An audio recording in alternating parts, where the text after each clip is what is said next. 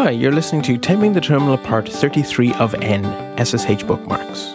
This series of discussions is based on a collection of tutorials I wrote over at bartb.ie/TTT. This originally aired as part of NosillaCast episode 520, hosted at podfeed.com.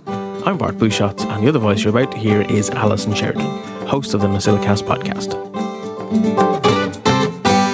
We're wrapping up. We're finishing off with just a little bit of optimization, a little bit of saving ourselves some energy, just to make our use of SSH a little bit easier. At this stage, we know why we want to, we know what we can do with it, and now we're just going to make our lives a little bit easier before we finish up.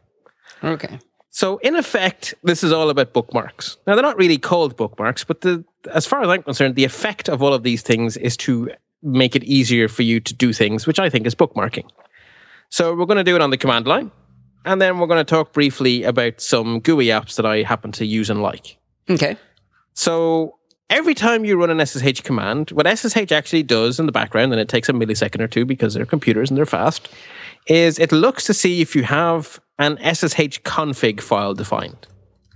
And specifically, first it looks for a system-wide SSH config file, which it would be in /etc/SSH/SSH_config, should it exist. And then it looks in your home directory for one called /.ssh/config. And if that file exists, it looks in there to see if there's an entry in that file for the computer name you're trying to connect to. And if there is, it will use all the information in there to make the connection. And so what that means is that if you always use the same username and so forth to go to a certain host, you can just stick that stuff in the config file, and then you'll never have to type it again. Oh, okay. So the config file allows you to, instead of saying, minus username, minus all these kind of things, you can just put it all in the config file and then just SSH to the computer, and it will pick up all the details from the config file. So let's look at how they work. They're wonderfully simple files, and a little secret, myself and Alison used one of these last week because I don't run my SSH server that Alison played on last time. I don't run it on the standard port. And therefore, I gave Alison this file and said, install this file, I'll tell you about it next week. And Alison did. And in a really, I think you're the one doing the trusting that you let somebody as careless as I am into your server, but you were watching as we did it. As I was watching, yes. So Alison has already used one of these files, and hopefully by the end of this, I'll have convinced you that it's worth taking 5 or 10 minutes to set them up, and then saving yourself time forevermore. Okay. So the syntax is very straightforward. So the file you're going to use, you're not going to do it at a system level. Chances are you're going to do it in your own home directory because that's just easier. So /.sh/config is the file name. So you'd open that in your favorite text editor. And then to create a bookmark effectively for any particular host. So if you remember, the commands are always SSH user at some name. So whatever that some name is what is going to be searched for in this file. So you start off a section by saying host with a capital H and then whatever some name is. And then you follow that with options, one line at a time, saying what you want to set for that host. It's purely a convention, but you generally indent the option so that you can sort of look down the file and see where a new host starts. But you don't have to. That's just being tidy. And if you'd like to throw in some comments, you just start the line with the pound sign, as you guys call it, or the hash symbol, as we call it. Okay. Each option then is, you can specify it in one of 3 ways. So you can say option name space option value, but that will only work if there's no spaces in the option value. If there are spaces, then you can say option name space and then inside double quotes, whatever the value is with all its spaces. Or you can say option name equals and then the value with all its spaces in it. Okay. But usually there's no spaces. So to be honest, option name space option value. Okay. So but we don't know what option, we don't know what the options are, right? We will in a moment. Okay. So there are lots of them is the first thing I will say. Pretty much anything you can do with SSH you can configure in these config files. So if you want to see everything, there's actually a man page only for this config file. So it's man /SSH_config, and it will tell you everything about this config file. That's actually something we probably haven't mentioned before, that a lot of man pages are about files, not about commands. I didn't know that. And you'll often see at the bottom of a man page a list of other man pages that are related to it. And so if you look at the SSH one, you'll see that there's an entry for /SSH_config. Okay. So I'm going to look at just the ones that relate to the stuff we've talked about. All right. And so the first and almost obvious one is user with a capital U. Specify the username you'd like to use. So if you put, say, host, whatever, Bart's web server, and then on the next line, user Alison, then you could just type SSH Bart's web server and not put username at, because it will find that in the config file. Okay. The next one is probably the single most commonly used one, is port with a capital P, which is the one we used last week, because my server is not on port 22. So instead of you having to type that every time, I made you say host and then the name of my web server, port, and then the port number, which meant that you could just type SSH Alison at my web server and it would automatically go to the right port. So we didn't put my password in that, though. All we have is host, your web server, and then port and the real port. Right, because the passwords are taken care of by the SSH keys. Right. So this is in addition to, right? Okay. That's what I was getting stuck on, was I thought I'd see that in here. I forgot about those key files. Okay, got it. The next one is actually really cool. You can specify the real host name. And this is what really turns these into bookmarks. So you could say SSH Steve PC, and as long as you had a host name option in here, that would work, because you would say the host name for Steve PC is actually Steve's IP address, or stevepc.local domain, or whatever the actual name of Steve's PC is. Would he have to have a static IP if I did it by IP, though, right? Yes. Yeah, whatever it is you put in there would obviously have to stay the same. So it's probably more useful actually for your web server, which you can also SSH to. You might have a shortcut, podfeed web or something. So you just say SSH podfeed web, and it would know that was actually the full address or the IP address of your web server. Okay. So you can literally make little bookmarks. So you can give them a little alias. Nice. Then all the stuff we talked about last week, all of that X11 forwarding and stuff, you can configure all of that in here too. So you could say forward X11 equals yes, and that is equivalent to minus capital X.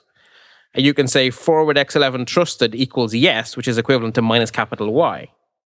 You can say the local forward port number space host : port, and that's your minus capital L for port forwarding.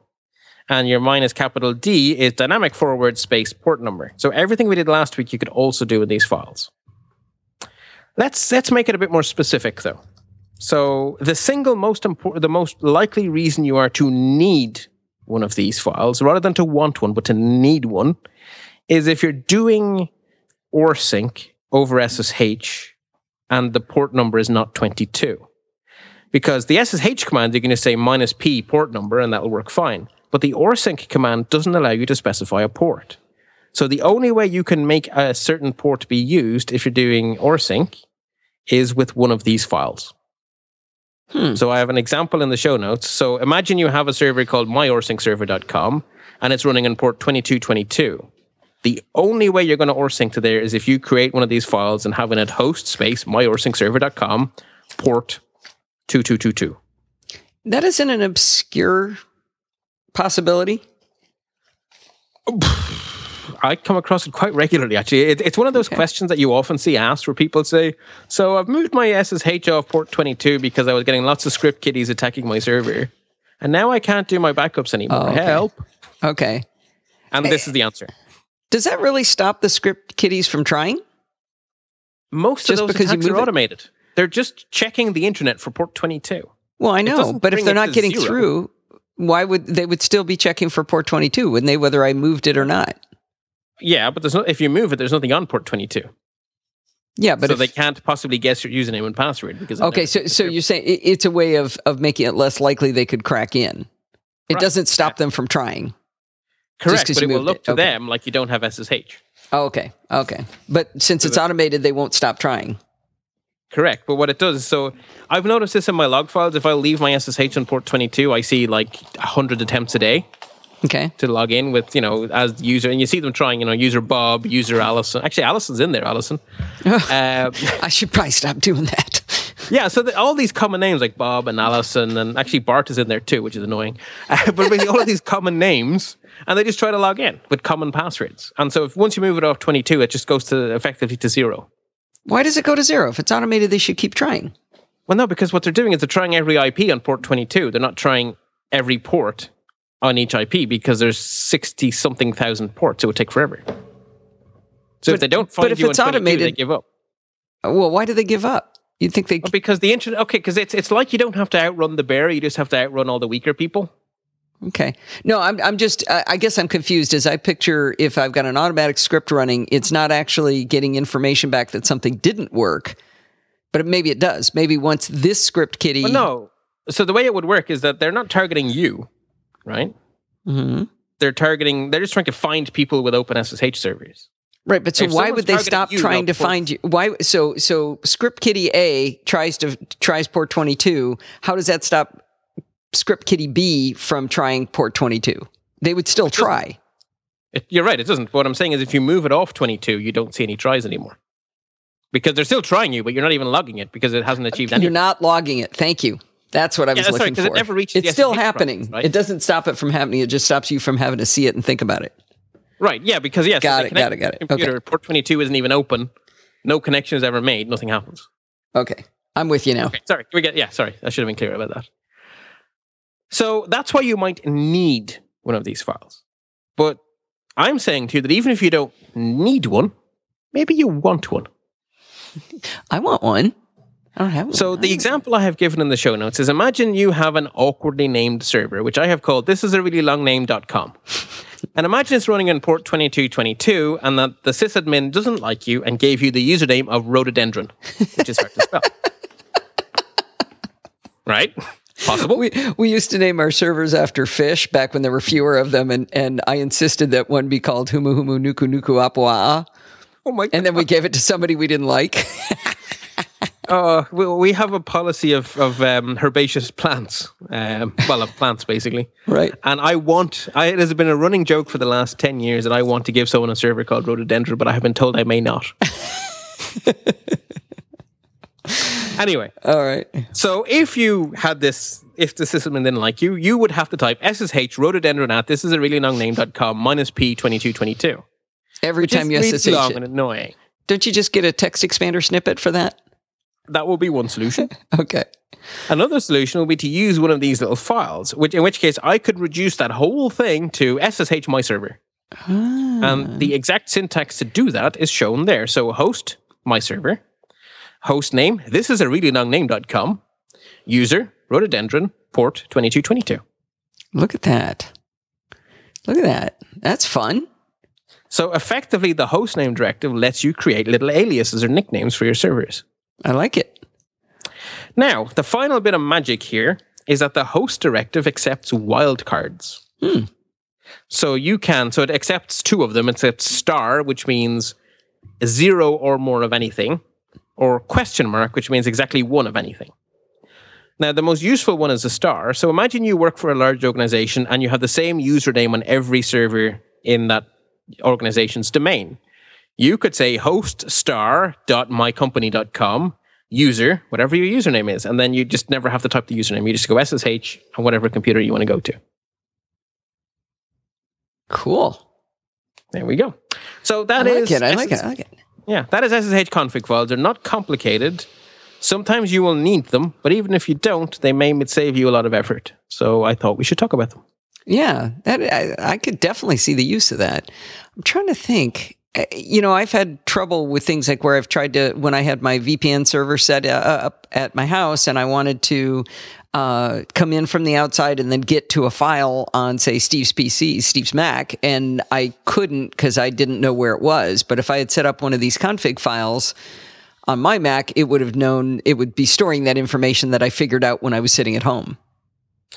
Yes, exactly. So because you'll have made the bookmark and then it'll keep working. Yeah. Right. So you don't have to remember. Your computer's remembering. And they're better at that. Well, they're better at that than I am anyway. So the obvious second thing we should mention here is that this same functionality can be achieved in another way. There are many SSH GUI clients out there, and they allow you to create little bookmarks where you put in all the information and then it just give it a name, and then you just click on the name and hey presto, it all works automatically. And I was too lazy to, / really couldn't be bothered to check out every single one on the planet and try to tell you which one is best. So what I thought I'd do instead is just tell you the ones that I actually use. Okay. And in the case of two of them, the ones I actually spent my money on. So I have some skin in the game. So the first one I use, which is, I have these in the order of how often I use them actually. So the one that I use day in, day out on all of my Macs, at home and in work, is Jellyfish with 2 S's. So I just checked, and you must have told us about that a long time ago, because when I went to buy it, it said I already owned it. So I just downloaded it again. I am sure if at some stage you ever asked me what app should I use, I'm sure I told you that. It's €3.49 in the OS X App Store. It used to be free, but actually I think it used to be free, and then the developer kind of said, I really didn't have time for this, and then someone went, why don't you make some money? And I went, oh, that's a good idea. And so now it's a cheap app, and I think that's just fine. I think developers deserve money. Yeah, that's only $4 in US money. Yeah, which is, 2 cups of coffee, or 1 very big cup of coffee with fancy stuff in it. Right? That's right. That's what I get. So it's not the world's most complicated app, because what it actually does is it uses Terminal.app to create the actual windows where you're SSHing into. So it is literally just managing your bookmarks. Anything we could set in those in that config file, we can set through this GUI, including all the X11 forwarding and the port forwarding and all that kind of stuff. And what I really like about it is that it allows you to specify different color schemes and stuff for each terminal window. And so at the very most simplistic level, what I do is live servers, which I should not blow up, are bright red. Test servers that I may blow up are bright green. Okay, that's funny. Honestly, it really works, because the mnemonic is, if I'm on a red background with white text, tread carefully. If I'm on a green background, have at it. Yeah, that's what it's there for, right? Right. That's a good idea. And the other thing which I have actually taken the time to do, especially in work, is you can specify a custom background image. And so I have a template that I use where I have the server name in massive writing. It's only like a 10% opacity or something, but it's in massive writing across the whole window. And then an icon in the top right corner that's also very opaque, very transparent, of the OS, which means that when you go into Quick Look and all of your windows zoom down to tiny size, those really dim things become really visible, and you can just click to the right server. Oh, that's really tricky. Yeah, and so because it's almost transparent, it doesn't distract you from the actual text you're working on in the terminal. It's just when you zoom out, it becomes obvious. Oh, that's a slick idea. So is that the main reason you would use a tool like Jellyfish instead of writing these up by hand in the terminal? That, and the fact that it pops a little icon in your menu bar where you can just click on it and then click on the name of the server. Okay. And what it also does is it lets you group your shortcuts. So I have a group called DNS servers, a group called file servers, a group called, I have lots of groups. So it's easier to jump into one. Exactly. So I just go click DNS server, that's the one I want, and away you go. Okay, very cool. So that's why I use it. It is because faster. of the custom skinning, and because it gives me a nice quick launcher for my SSH windows. And I spend an awful lot of time in SSH windows. Honestly, my desk, there is at least 4 of them open at any one time. Wow. And I have a 27-inch Mac, so they're well spread out. Lots of room. The next one that I would use the most commonly is, basically I would only use it when I'm traveling, but nonetheless, there are times you need it, and when you need it, it's absolutely invaluable, is an iOS app called Prompt 2 from our good friends at Panic Software, who we keep on plugging. Mm-hmm. For the simple reason they make great software. This one is €4.99, so I'm guessing that's probably $5.99 or something dollars. Or $5.50 or something. I think view in iTunes. Bring it up. $4.99. Oh, interesting. Same price. Yeah. Which means more expensive for us, because that's more than $5. Anyway. Yeah. Again, it's a beautifully made app, because that's what Panic are good at. So your typical keyboard on iOS is not actually very SSH friendly, because you need a lot of control C's and all these kind of things, and there is no control key on iOS. Right.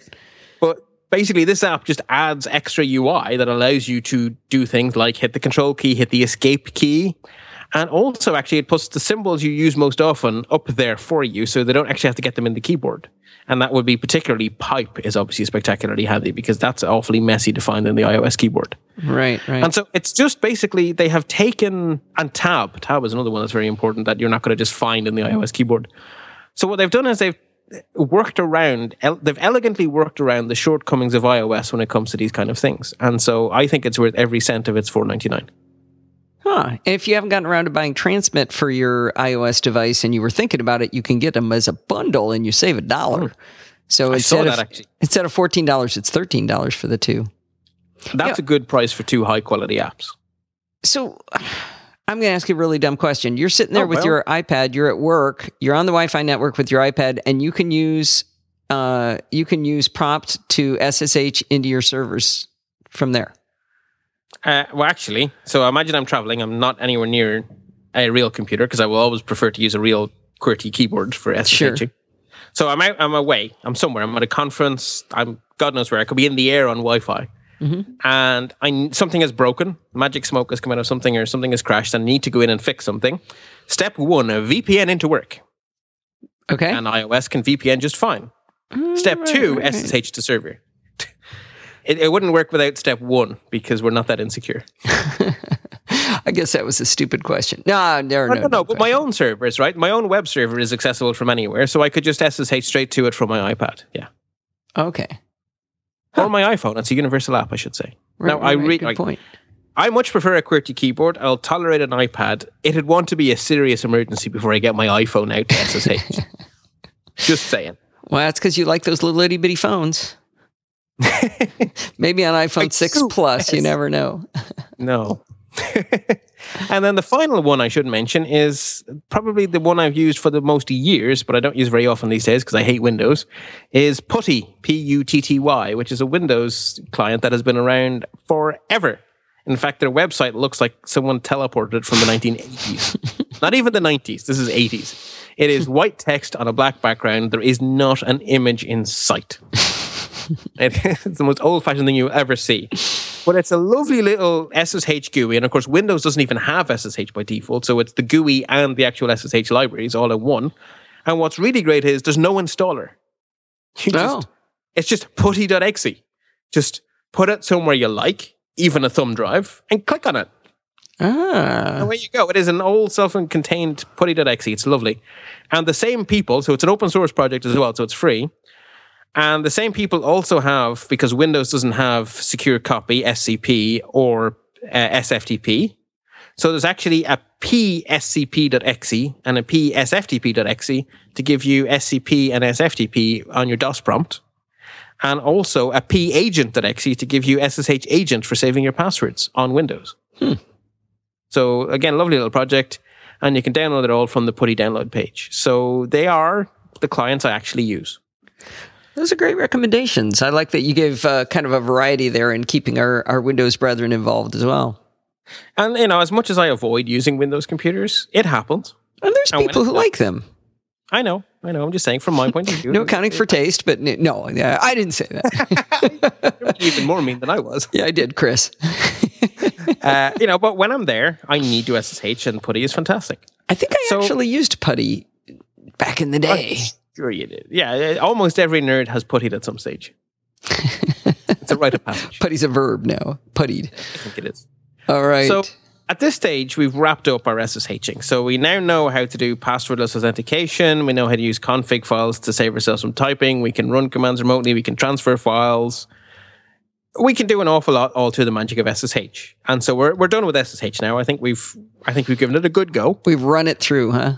We have, we've looked at all, it does more, but really this is the stuff you're going to need. Yeah. That was fun. Yeah. So zooming back a bit to the bigger picture. So this SSH sub-series is sitting within our bigger networking series. Mm-hmm. And in that networking series, we've been making our way through the stacks and the protocol. And so SSH was the first of the layer 4 protocols, or the application layer protocols, that we've really gotten stuck into. And boy, howdy did we get stuck into it. So we're leaving SSH, but we're not leaving the application layer. So we're going out of SSH and stepping sideways, staying in the same big picture zone, which is application layer networking stuff. And in the next installment, we're going to look at terminal commands for talking HTTP and HTTPS. Because we don't tend to think of the web as being a texty, terminally thing, but it can be. And so that is where we're going next. That sounds like fun. I've really enjoyed the SSH series. I'm not sure I have a daily need for it, but I've enjoyed the learning. It's really, really cool. This was fun. Excellent. Okay, well, I think that's where we leave it for today. I presume 2 weeks, the usual rotation? I believe so, last I checked. Hey, we didn't even go over time. Wow. Oh, ye of little faith.